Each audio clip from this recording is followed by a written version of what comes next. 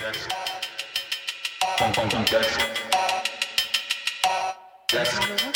the discourse like from the other side in the Philippines? Is there any?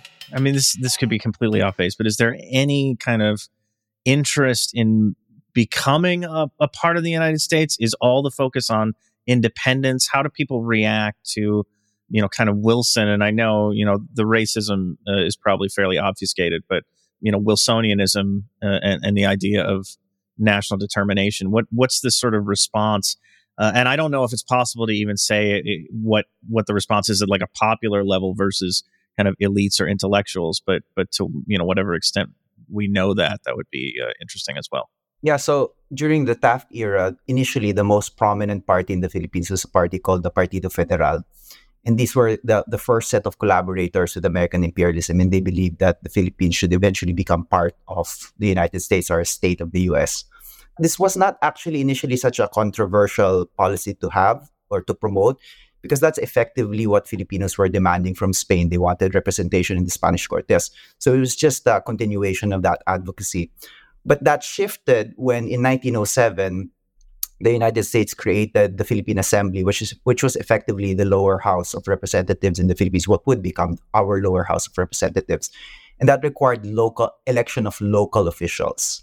And many local officials, as a result of that, of these elections, they started to use nationalism as a way to distinguish themselves from the elite and Manila-based Partido Federal. And it was in that context that the Nacionalista Party emerged.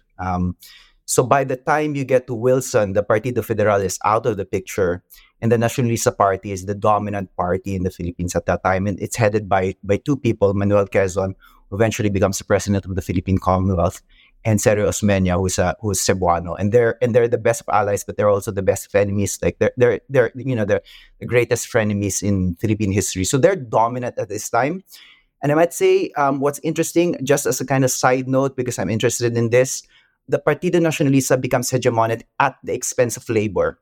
So there are many instances during this period where a kind of Partido Obrero or labor, where people want to create a Partido Obrero or strengthen a Partido Obrero, create their own labor party. And Quezon was effectively able to tamp these efforts down, because his logic was this: rather than create a labor party, just join the Nacionalista Party, because if you get independence, then that will take care of labor problems. That leads directly into my next question, which is, what is the ideology of this nationalist party? Because as you know, the historiography, we get this big fight in the late teens between Wilsonianism and Leninism, broadly speaking.